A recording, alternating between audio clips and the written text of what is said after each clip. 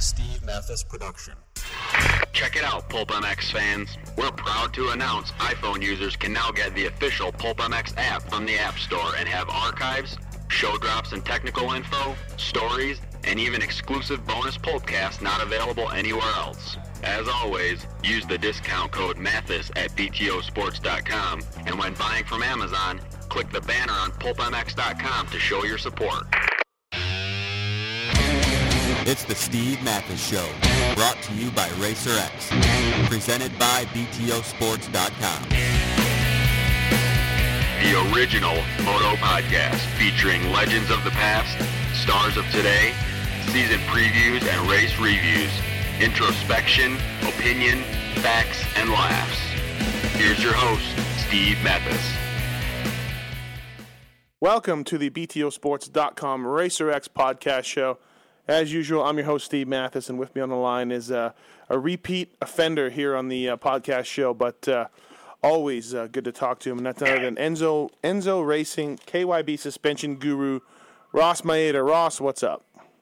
Hi, how are you? Hey, thanks for doing this. Appreciate it. No problem. What's new with you? What's going on? How's the rehab going? We all know you've suffered an injury, a couple of years ago now, maybe. And how's that going? Pretty good. It was 2 years as of September 25th. I got hurt in 2009. Okay. And I'm still going to therapy once in a while, not as intensively as I was. Right. Because it's gotten pretty expensive. But luckily there's a special gym only 2 blocks from Enzo Racing. It's a special fitness center specifically for people with handicaps. It's all got all adaptive equipment and everything. So I've been going there 5 days a week, working out and stuff, and then coming into work. Oh, okay. Well, that's good. It's tough to start seeing any improvements, huh? Like 2 years in, like it comes in very small chunks. Yeah, they told, I got a lot of recovery in the first 3 months. Right. And then, it was going, I was getting so much back so quickly, I was thinking, I'll be walking in 6 months. Right. Then it slowed way down. And then now, I'm still getting things sporadically. I'll go quite a while with nothing, and then all of a sudden something else will happen. So, for sure I haven't given up. Right. I'm not waiting to start walking, but I keep working out and staying active. Right. Well, that's good. Yeah. You can never give up, right? That's when you ends up being there. Hey, so we're 3 rounds into the Supercross series. What do you think? What's your thoughts on it? It's pretty interesting. I didn't really get to see that many other teams and other of the top guys running. I was mostly just seeing the Kawasaki guys, and I knew for sure Villopoto was real fast and stable, and I was especially impressed with Weimer. I thought he had picked up quite a bit of speed. Yeah, he did, didn't he? Yeah, but I had no doubts that the top guys were still going to be, on top. Everyone was worried about, it was a big question mark for Dungey, but I thought, the bike would have to be pretty bad to hold that guy back. So I was pretty confident he was going to be, pretty close to where he was. Yeah, that was one of the questions I had for you was DeCoster, Ian Harrison, and those guys, Rob Henderson, RG3. They've got that thing working pretty good. Fast, too, quickly. Pretty confident that when, Roger there, I knew that he would be a driving force behind pushing KTM to step up and spend the money where it needed to be spent. And, that's the one thing that you need a lot of credibility to get any company to step up and start spending money. And I knew Roger had that credibility, and he wouldn't be shy about pushing them where they needed to spend money. And Roger's a sharp guy. He knows that you need to surround yourself with talented people to make things happen. And I think they have a pretty good crew that works well together. Yeah. Steel framed, aluminum frame. KTM obviously steel. Yeah, everybody else aluminum. And what are your thoughts on that? Are they? If you had to build a bike tomorrow, would you choose aluminum or steel? You know, I think a few years ago I probably would have said steel because it always seemed like, talking with engineers and development people, that the whole idea behind going with aluminum was kind of a modern mindset, and that was the direction that everybody wanted to take. And it seemed like all the factory development was trying to make the aluminum frame work as well as a steel frame. Right, yeah. And, trying to work in the proper amount of rigidity and flex and everything. But in recent years, it seems like they've kind of gotten that figured out now. And there's for sure, I think, from the standpoint of a designer, which I am not, I think there's certainly, at this point in time, advantages to both. Right. Steel and aluminum. Yeah. And so, there's certainly not a glaring disadvantage to either, I don't think. It seems like the Japanese guys have been they're kind of stuck on 48 or 49 millimeter forks on aluminum frames. They don't really go any bigger anymore. There was that rush to make big forks and big shock shafts. And it looks like KTM, what are those, 52s, the White Powers, WPs? Yeah, I'm not real familiar with what they're using at the factory level, but right. I had heard that they were developing an actual very big diameter fork that actually uses aluminum inner tubes. So, wow, okay. They're definitely moving towards the rigidity. Yeah. With big axle and stuff. Is it? Their axle is huge. Is it a case of they're making up the stiffness that you need in Supercross on the forks and the axle, and the Japanese guys are making it up in the frame material? It's really hard to say because I know that KTM was developing that fork a couple of years ago, before they ever had any intentions of going after. Yeah, as I said, I'm not really involved in their development or anything like that, but I remember hearing about it and just different things about the directions they were taking from German test rider Bernd Eckenbach, and he kind of was telling me that it was a direction that WP was taking quite early on, and they were, they weren't doing it with Supercross in mind. They were doing it strictly with outdoor. Right. You glad to see KTM ditch the no link? I know last time we talked about it, we kind of covered fundamentally what you thought may be holding them back a little bit, and looks like on their Supercross bikes they've kind of gone back to a link. You happy about that? It's one of those things where I've spoken with some KTM people, and they've kind of said that that they did it strictly to appease the American market. Really? Yeah, and they didn't believe in it. And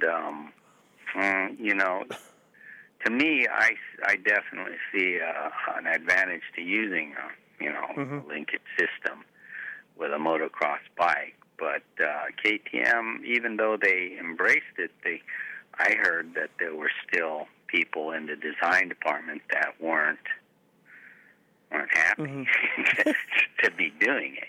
To me, it makes no difference whether they do it or not. Yeah. Obviously, KYB isn't involved in anything. KTM owns WP, so there's never a chance of another KYB maker getting in there. Yeah. Well, Bones was making some Showa stuff. I do know that. Well, yeah, KYB does have components for the KTM that work quite well. Yeah.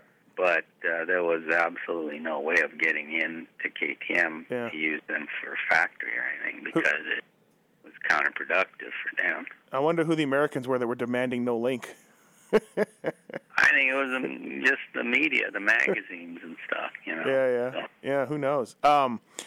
When they developed the linkage, I don't know how closely you've looked at them or how much you've seen them or if you've had a chance to look if someone at KYB has got it. Did they copy a linkage system from somebody, from a Japanese? Like, did they have the same ratio throughout from somebody? Again, I don't know. I haven't seen any official paperwork on it, but all linkages on all makers are pretty close. Yeah. You know, everyone's kind of fallen into the same basic configuration. Okay. And as far as rising rate, you know, everyone, it almost seems like an annual thing where people start having different ideas of which direction to go. Yeah. What's the next thing we're going to see, do you think, suspension-wise? What's a couple things I have in my notes here, like obviously the single spring fork is back. I think it was tried in the 80s, wasn't it? At some point, didn't somebody have one? Yeah, I believe it was Marzocchi. Okay. Had a fork, a single-sided fork. But, so they're back now, back in vogue. And in Bones, I saw something on Motocross Actions magazine or website about working on an air fork. Thoughts on either one of those? Yeah, that was something that took me by surprise quite a bit when it was announced because the thing is KYB has dabbled with air suspension quite a bit off and on, and you know they've definitely got something they're working on now. And so when we heard they were doing something with it, it came as kind of a shock. But it's one of those things where my personal feelings were that with the current economic situation and everything, I was kind of jumping up and down and saying that we need to start slowing down on technology for production bikes. Oh, really? Huh? Yeah. Well, that's just my personal feeling because, for sure, as a fan and a suspension person, you know, I'm all for new technology and development and stuff like that, and I'm always looking ahead and looking for an advantage or whatever. But given the current situation where you have to basically be a millionaire to ride motocross, I thought, you know, our sport's really in for a bad turn when nobody has any money and the cost of the bikes is astronomical. Our sport is just going to get, you know, out of the reach. And so I was, you know, I had heard that, you know, just from dealing with KYB and stuff, there was a trend towards trying to save money and stuff, but at the same time, the manufacturers, the clients of KYB, were screaming for innovation, and aggressive, you know, innovation. So, you know, I was kind of like, wow, you know, if we keep going at the rate we're going, these bikes are just going to cost millions of dollars, and we're going to just destroy the sport. But apparently, you know, it's not going that way. They're still pushing forward. Yeah. So, you know, as long as there's still people going to pay for it, then, you know, I'm happy about that. But, you know, I was kind of up on my soapbox for a while saying that we're kind of shooting ourselves in the leg by going to all these ridiculous extremes to have the latest, greatest technology. Because, you know, as you well know, when we were kids, if someone would have told me bikes were going to come stock with titanium foot pegs, I'd tell them they were crazy. Yeah, exactly. That will never happen in a million years. But next thing you know, they're trying to do that and get the upper hand on their competitor by doing crazy stuff like that. Mm-hmm. So is the single spring fork here to stay? Is it much lighter than a dual spring one? Is that the single-sided fork? Yeah. I've heard it's lighter. Okay. But again, it's as you said, it's not really new technology or anything like that. But it's it's definitely something that was developed along the lines of saving money. I'm not saying that it isn't an advancement or something like that, but if you're asking me, is it here to stay? I'm sure there's split camps even at Showa that are saying, well, let's keep going with this and keep developing it and making it better and better. And then there's other people that are saying, why you want to do, why you want to split it up like that? And it's kind of, it's certainly nothing that has a patent on it as far as I've been told, because as we said, it's been done in the past.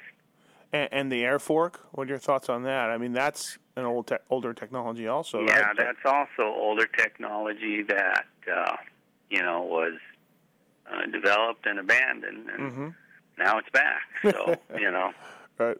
Yeah, but, I will say it's back with some improvements and some new technology and stuff like that. So, it's kind of exciting to be, in the middle of all this new stuff, but at the same time, coming from the past, you'll go, well, we did that before, and we got away from it because of this, and what have they done to improve it, and that type of thing. But for sure, it has advantages and disadvantages. The real cool thing for you is that you work with the best racers in the world. Well, now that Timmy's retired, not everybody, but you work with the best guys in the world, and you know what's going on. But then also, through Enzo Racing, you deal with Johnny C. Rider that brings the suspension in.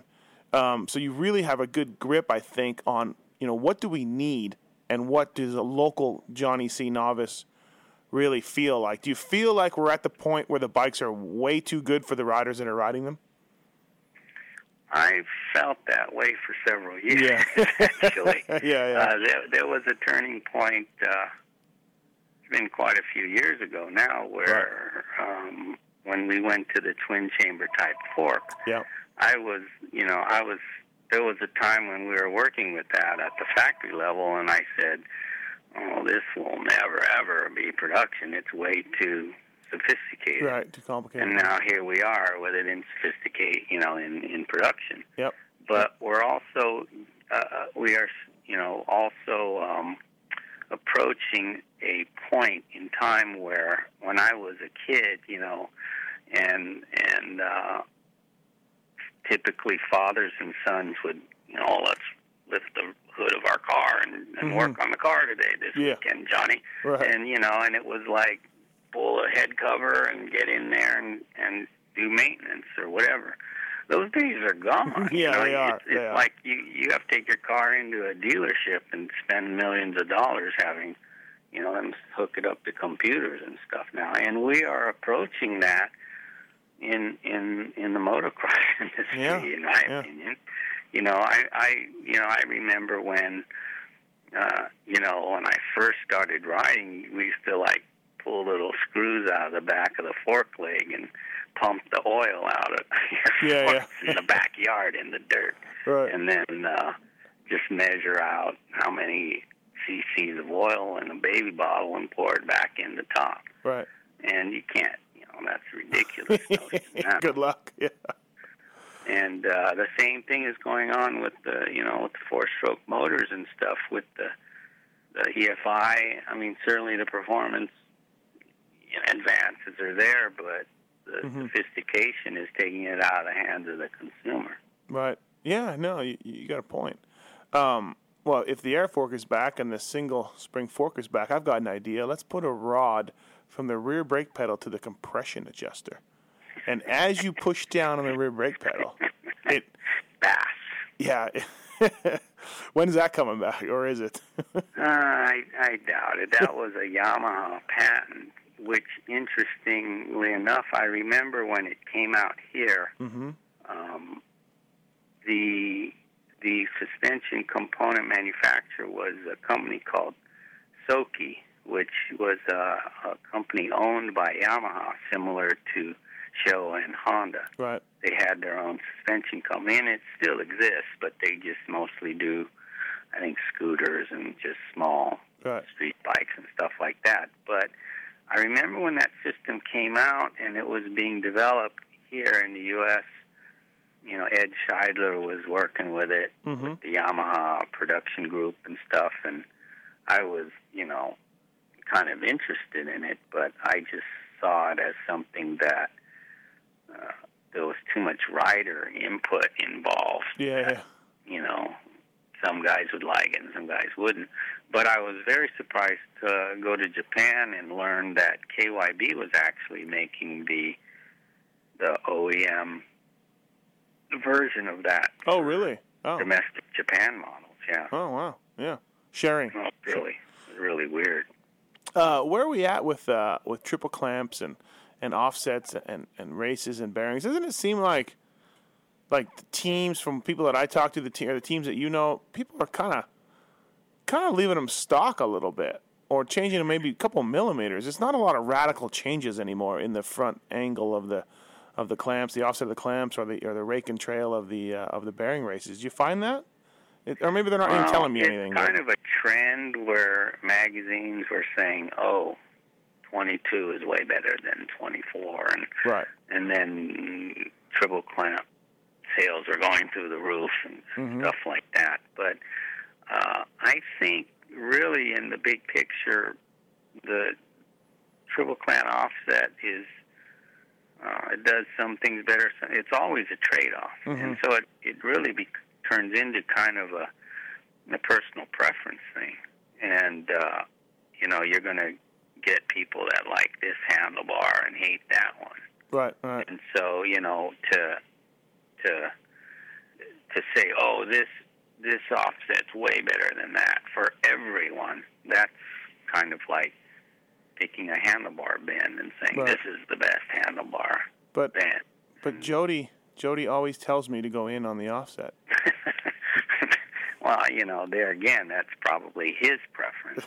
But yet he speaks for us all, I suppose. But, you know, that I can't really, on his defense, he may ride it and go, I don't know how anybody would choose this over that. But that's the same with everyone. So. And the OEMs are basically shooting for the middle, right, when they're deciding. Exactly. Right. That's what I always used to say when I would talk to different aspiring suspension people or some that would talk to me. Like a young Corey Hutter?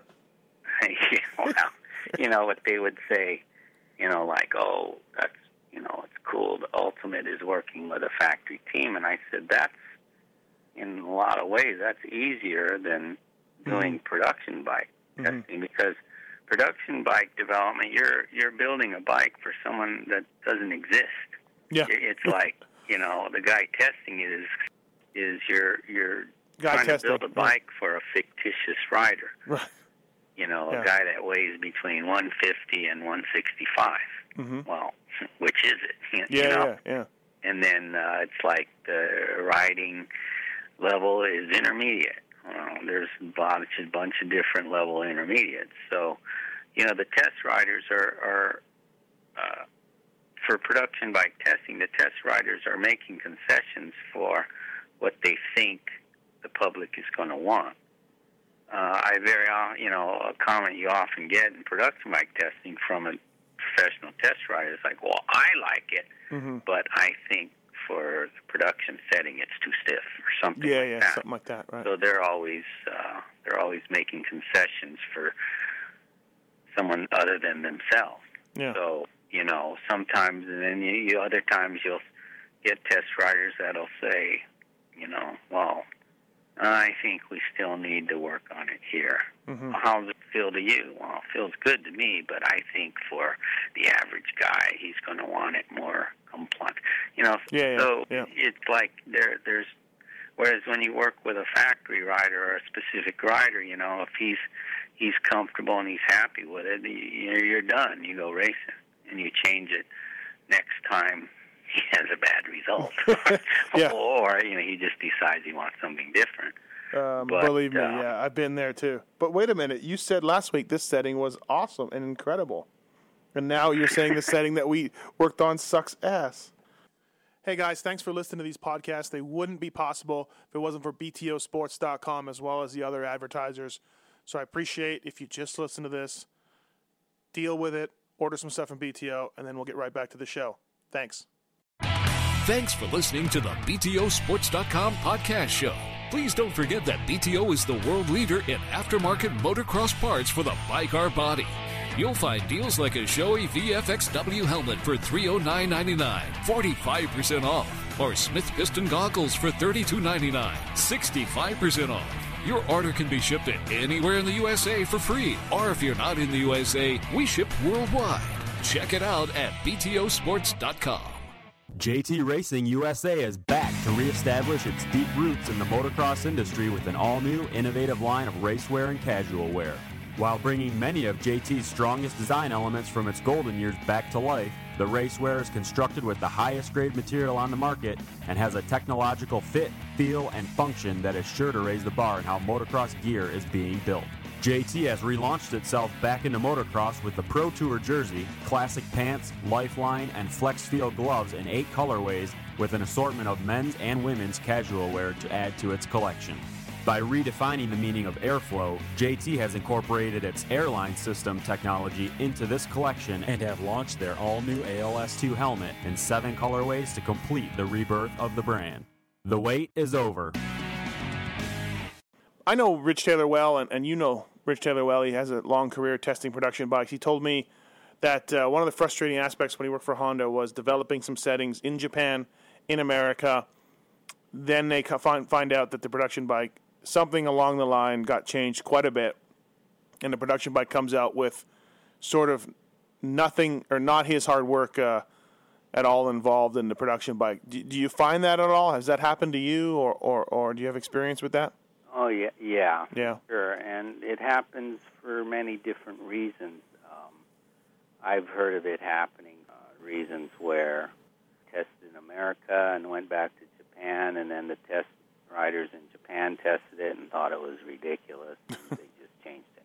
But then the other thing that I think even Rich possibly didn't hear that often, because I think even on our side we were sworn to secrecy or not to bring it up or something, but very often production bike settings, you can come up with a setting and then we'll test it, and then they'll say, yeah, that's perfect, we love it, make it.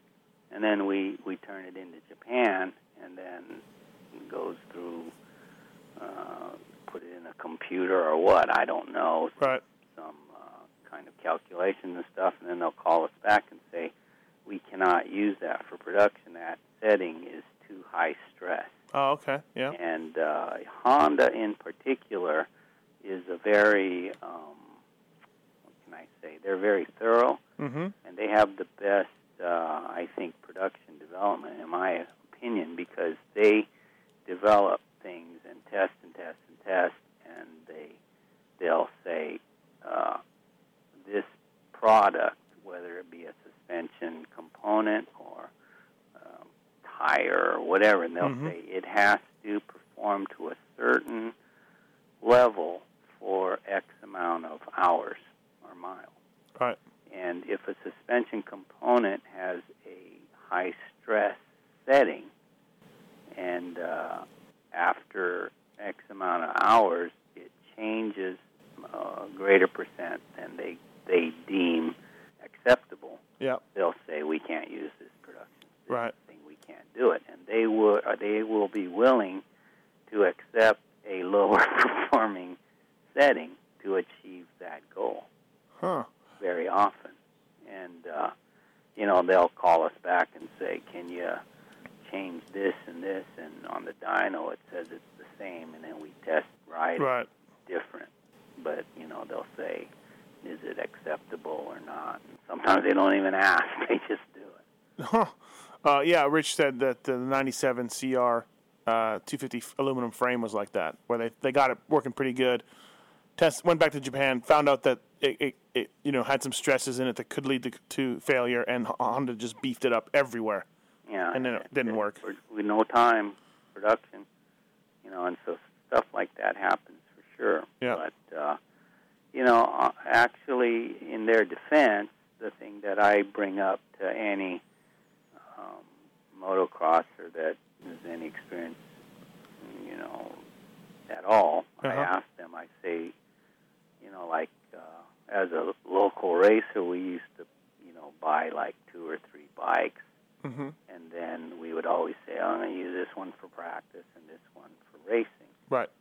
And I would say I was practicing on the stock bike or something like that. Mm-hmm. And I would say, you practice on this stock bike for, I don't know, a year. Mm-hmm. And at the end of the year, your worn-out stock bike was actually worked better than your worn-out race bike.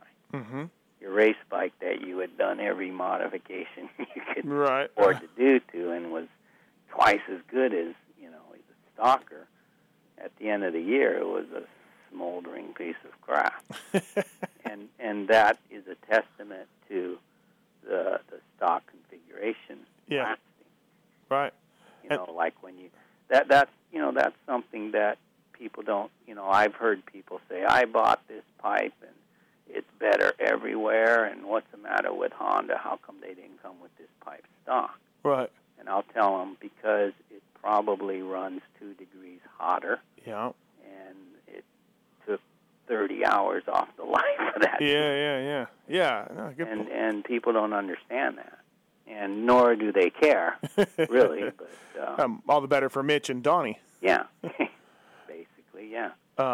Let's talk about the YZ450. Let's talk about this first. James Stewart. I don't know how much you read the internet or how much you surf the web. I did a really candid interview with Sergio Avanto, who you know well, now working for Team Reed, engineer guy, suspension guy. It doesn't look like James' bike is working out there for him. It looks like it works. To me, it looks like it works. If he goes 110%, the thing works excellent. If he clips a jump, it gives him trouble. Everybody insists that's the way he likes setting it up, because he goes warp 10. But when I interviewed Sergio, he said all is well, and that's kind of the setup of the bike, and he blamed it more on the motorcycle than the setup. I feel, anyways, he did. What's your thoughts on that bike and James's setup? Well, the thing is, usually, like everybody else, I would hold judgment on anything until I personally rode it. Mm-hmm. Fortunately, I got injured before that ever came out. I definitely had my own opinions on the Honda chassis. Right. And its shortcomings and advantages and stuff. But like I said, I've never really tried the Yamaha. Mm-hmm. And from where I sit, in as far as working with riders and dealing with customers and stuff like that, it's one of those bikes that they've tried to, I won't say reinvent the wheel, but as far back as when I was working with Suzuki with Mark Barnett, I don't remember the year, but it was that year when they came out with that works bike where the gas tank was an airbox. Right. Gas tank was in the airbox, and they just tried to centralize everything the way everybody said, right. things should be, and we were basing that on people that actually didn't ride motorcycles or whatever, right. That bike didn't work either. And it just always seems when you try to from my point, it seems like whenever from the ground up, when a bike is designed, trying to just change the basic configuration with a purpose in mind, like centralization, right, mass or something. It always opens up a whole can of worms where it does something different. Mm-hmm. And the thing that I just kind of group everything as is, I remember years and years ago working with Bob Hanna, and Ivan Boyasin had built a bike with a link on it. Right. It was his brainchild of how he believed, motorcycle suspension. Chain torque, right? Eliminating chain torque was his big thing. Chain right. torque and stuff like that. And the thing did what he said it would do, but unfortunately what you were dealing with was chain torque definitely affects rear suspension performance.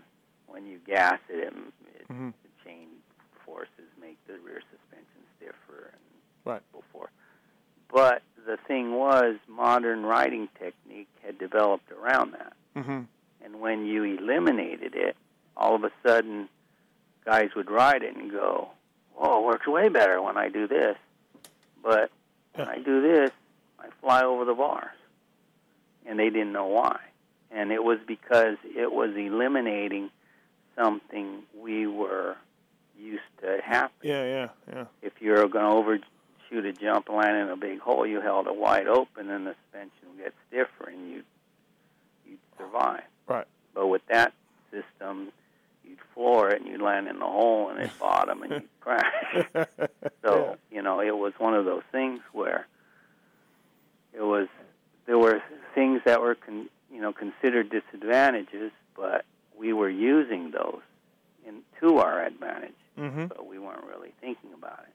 I think with this new Yamaha, it probably does some things very well, mm-hmm. but then it makes other things much more difficult. And my take on it is the same as the Honda. Is you'll get guys that love it, and you guys got guys that hate it. Mm-hmm. And it seems like history has shown me that if you make a bike that everybody's like, it's okay. Yeah. Across the board, that's the most successful bike. Because you've hit a home run, right? Having people saying, it's all right, than people just flaming and saying, I'm going to light it on fire. I hate it. Or a guy that loves it. Right. They don't cancel each other out. Yeah. It's like you're better off getting something that works across the board. I'm not saying that that's the way this is. I'm just saying that that's been my experience. Yeah, in your experience, right. That when you get a bike that does something dramatically different. Well, you got some good points for sure. I know you're tight with Dubach and the Yamaha guys, and I mean they, off the record, although we're on the record right now, off the record, they say, well, he crashed a lot on a Kawasaki, and now he's crashing on a Yamaha. So what's different? And you talk to some people. See that the same thing. My whole opinion on that too is the thing I say about James Stewart is he is an incredible rider, fantastic rider, who is capable of incredible things. Right.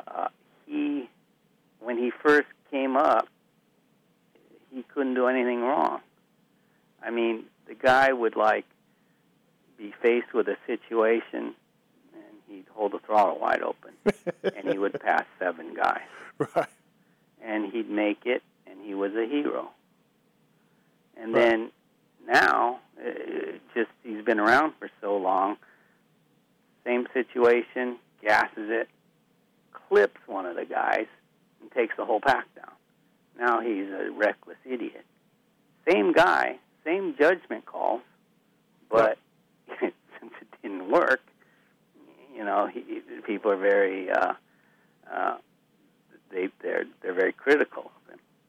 And to me, he's the same guy. He's if you want to call him reckless, if he makes it, he's brilliant. Yeah.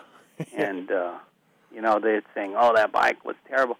he won 5 races on it last year. Right. You know what I mean? Yeah. Was he just incredibly lucky, or 5 times? Yeah. Yeah, or were those 5 times when everybody else screwed up?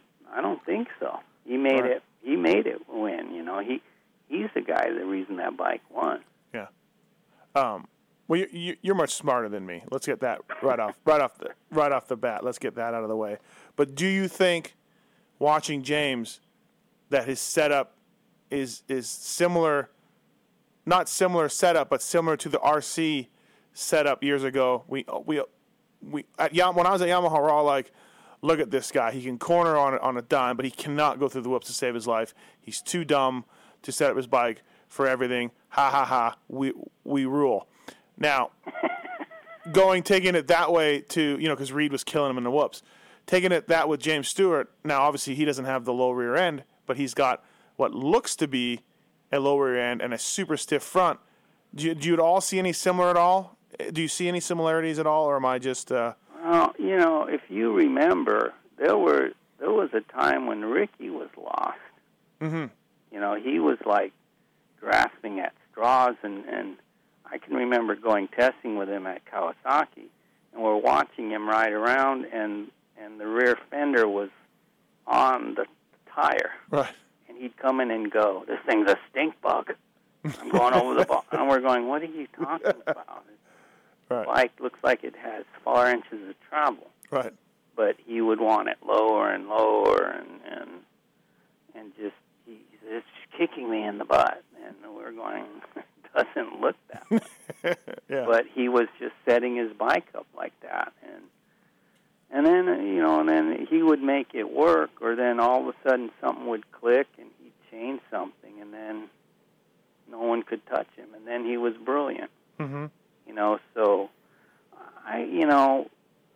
there's riders that, they weren't that good at setting up their bikes, but they still won. Yeah. And so to me, I make observations and stuff, but to me, the bottom line is you talk to the rider, and if he's comfortable and he can hold the throttle wide open and he's ready to go for it, that's the most important thing. Yeah. I've been with teams where the rider is perfectly happy and wants it to be like that, and they're like, "No, right, we're changing it," and I thought that's wrong. Mm-hmm. And I've been with other teams where they've said, "No, this is what he likes, what Bob used last 2 years ago, so you're using it, and been changing. That's not right either." Mm-hmm. Okay, well, there you go. So I'm wrong. Well, no, I'm just saying I know. that if he likes it, riders right. They just get it into their minds that they want their bike set up a certain way, and if they're comfortable and they're winning, who cares? Okay. People can talk all they want, and it's like, yeah, that thing looks horrible, didn't it? Well, he laughed your guy who looked really good. Yeah, good point. Who was the worst fast test rider you've ever come across? The fastest guy who was the worst tester? There again, I've always said that there were different types of racers. Right. I remember at Kawasaki when Jeff Ward and Lachine were on the team, and Jeff was like a real steady performer, real reliable guy, but from the standpoint of evaluating something and setting something up, he was not very good. Right. But what he was what I called a racehorse. Mm-hmm. It's like you put a motorcycle underneath him and go racing, and he would figure out how to win. Right. I remember going to a test with him one time, and him complaining about something, and he said, "Oh, it's kicking or it's swapping section or something." So we made some changes, and he goes, "Yeah, it's good now. I'm going around them." Mm-hmm.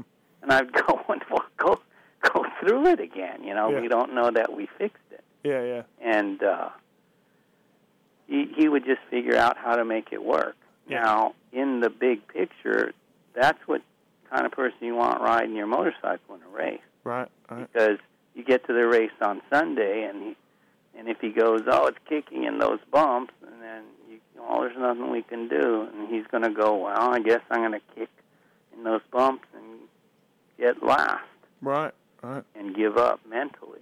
And he wasn't like that. He was a very strong mental person, and he would just, he wouldn't dwell on things. Whereas sometimes if a rider was too much of a technical guy, he would convince himself, well, we don't have a 21, we don't have a 52.5-inch rear sprocket. I couldn't possibly win because the score's too high. And then those kind of guys dwell on it, and they defeat themselves mentally. Whereas these racehorse guys, they just put it out of their mind, and they figure out how to win. Right. So, as I said, on that team, Jeff Ward was considered like the reliable, steady, good, smart guy. Yeah. But in reality, he wasn't really that great at evaluation or test ride. He was more of just a solid racer. And Ron Lachine, who was considered kind of a goof-off and crazy and didn't care and was a knucklehead, but that guy was actually a very, very good test rider. He could evaluate something and go, I don't like this. Right. And, his verbiage or his articulation wasn't always the best, but sometimes slurred a little bit. The thing that was funny about him is I said, to me, my observation of him was that he rode like the rest of us ride on the day that you show up and the track's perfect and you feel great and your bike feels great and you can't do anything wrong. And you're just gassing it a split second sooner than you usually do, and everything's working. And then you go the next day and everything's exactly the same and you can't do anything right. Right. And that's strictly you. Mm-hmm. Well, but the reason why is because for whatever reason, maybe you're not as confident and you hesitate a split second, you don't get on it as soon. Yeah. So your front end washes and then you get scared and whatever. Well, Lachine, in my opinion, rode like the good days all the time, even when the bike wasn't right or the track wasn't right. And that's why he would crash, because he trusted the bike so much, the way you're supposed to when you're riding fast. Yeah. So if the bike wasn't right, he'd crash, and he could tell you, oh, there's something wrong, I don't like it. Right. What is it? What's no good? I don't know. I gas it there and I crash. I gas it where I normally gas it and it doesn't. It goes away. So, in that, if you knew what you were doing as a technician, it was like he was a pretty consistent guy. Yeah, he gave the same effort all the time. Right. And you were like, okay, now I can just work around that. So if you were a tire guy and you put a substandard tire on the bike, he's going to crash and tell you it's no good. Right.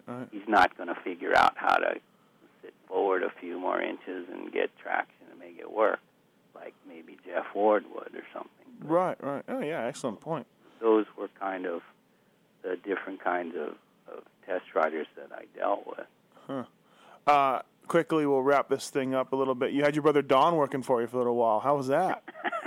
I heard he knocked over a nitrogen tank. Knocked over. No, he was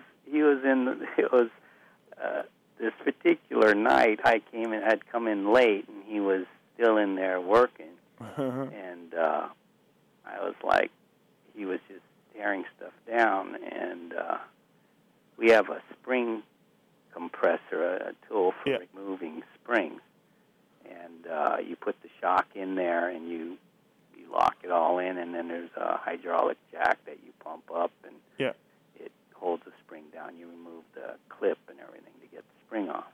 Well, I was doing something, and I heard him banging with a hammer, just beating on something.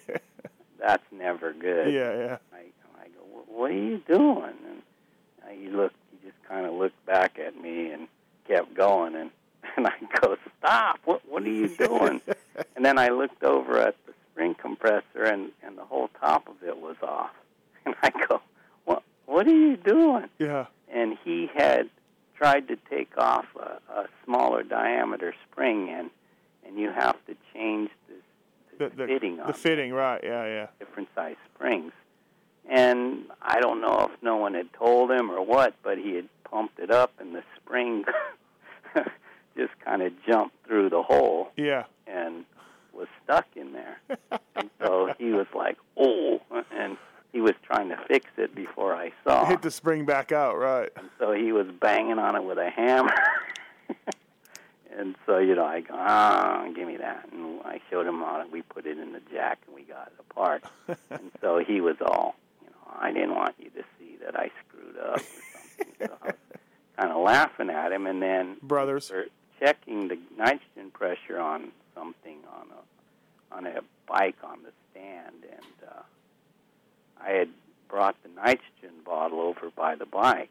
And I was wheeling around, and Donnie moved it for some reason or something, and I think it was like so I could get through or something with the wheelchair, and then Donnie's back there just kind of hacking around, and he just kind of clumsy, and he knocks over the nitrogen bottle, and you always hear these stories in shop class in high school. You knock over a welding tank and it knocks off the regulator. And, everybody dies. And you're a Three Stooges sitting on it, headed to the moon on a nitrogen bottle or something. So, we're always scared about that kind of thing. But it knocked it over and it knocked the regulator off, and it was just, it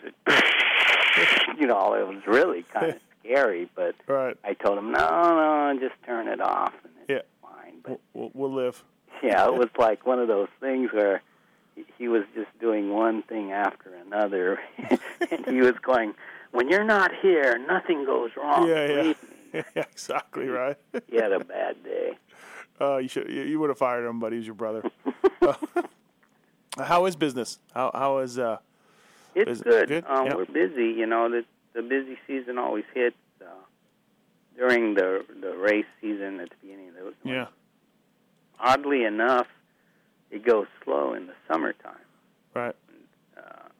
But I think in Southern California it's too hot. Everybody they'd rather go to the beach than go riding. Yeah, for sure. Plus they're waiting for their new bikes. And the other guys are they're already set up because in the spring they get ready. But so it goes real dead in the summertime, and then it gets busy in the wintertime. Okay. EnzoRacing.com? Is that where we can check it out? Yeah, that's the website. Yeah, for people who may not know. Last question for you. Why don't we just make bikes with like 16 inches of travel and 18 inches of travel? How come travel has been stuck where it's been stuck? Why don't we just we kept going more and more, and then in the early 80s it'd be like now with 12-inch suspension travel. I think the big limitation is the size of the wheel. Oh, okay. And modern, just kind of the construction of the bike. If we had a 16-inch front fork, you'd need a ladder to get on the bike.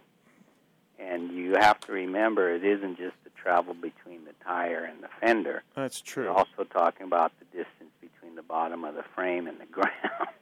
Yeah. So if you put a 16-inch travel fork on the bike and it sat the same way it does now, the fork wouldn't even bottom out, and your cases frame would hit. Right. Yeah. That's a dumb question. Maybe I'll edit that one out. Yes, it was. But it brings up another funny theory that I had one time, and I had said to someone that if you think about like kids on 80s, and then they're super super fast, and then they move up to a big bike, and then they're twice as fast. It's because the scale of the bike, the size of the wheels and stuff, what they're capable of doing. Mm-hmm. I mean, a triple that's easy on a 250F is, or say 450, pretty much impossible or close to impossible on an 80. Right. I thought, what if we made a motocross bike with, foot basketball players riding them, and the front wheel was 27 inches and the rear wheel was 22, and we built the bike scale for Shaq to ride. Right. I mean, he would be going. Braking bumps would be the size of triples. Yeah. That's a good point. So if you think of it in that scale, I mean, they would be jumping football field. That'd be awesome. It would. I mean, you or I would have to ride 80s then. Yeah. But just from the scale of the motorcycle, that's where the limitations of what you're talking about lie. Yeah. Because to make a bike that had, 16 inches of travel, you'd have to have a gigantic wheels on it. The wheel set would have to be a lot bigger, and the frame would be a lot bigger, and therefore the rider compartment would have to be bigger. And it would be, the rider would have to be a big guy. Yeah, good point. You're right. It's all relative. Yeah, like you said. All right. Well, hey, thanks, Ross. I appreciate it. Always a good talk. Always learn something whenever I talk to you. Every time. And I think this one is no different. So, okay, so we'll probably see you at Anaheim? Yeah, for sure. Yeah. Great. All right. Thanks, Ross. Ross Maeda from Enzo Suspension for doing the BTOsports.com RacerX podcast. See you around. Thank you. See ya. Thanks for listening to this episode of The Steve Mathis Show. Search Pulp MX in the iTunes Store to find the more than 200 episode archive, or get the Pulp MX app for your iPhone for the complete Pulp MX fix.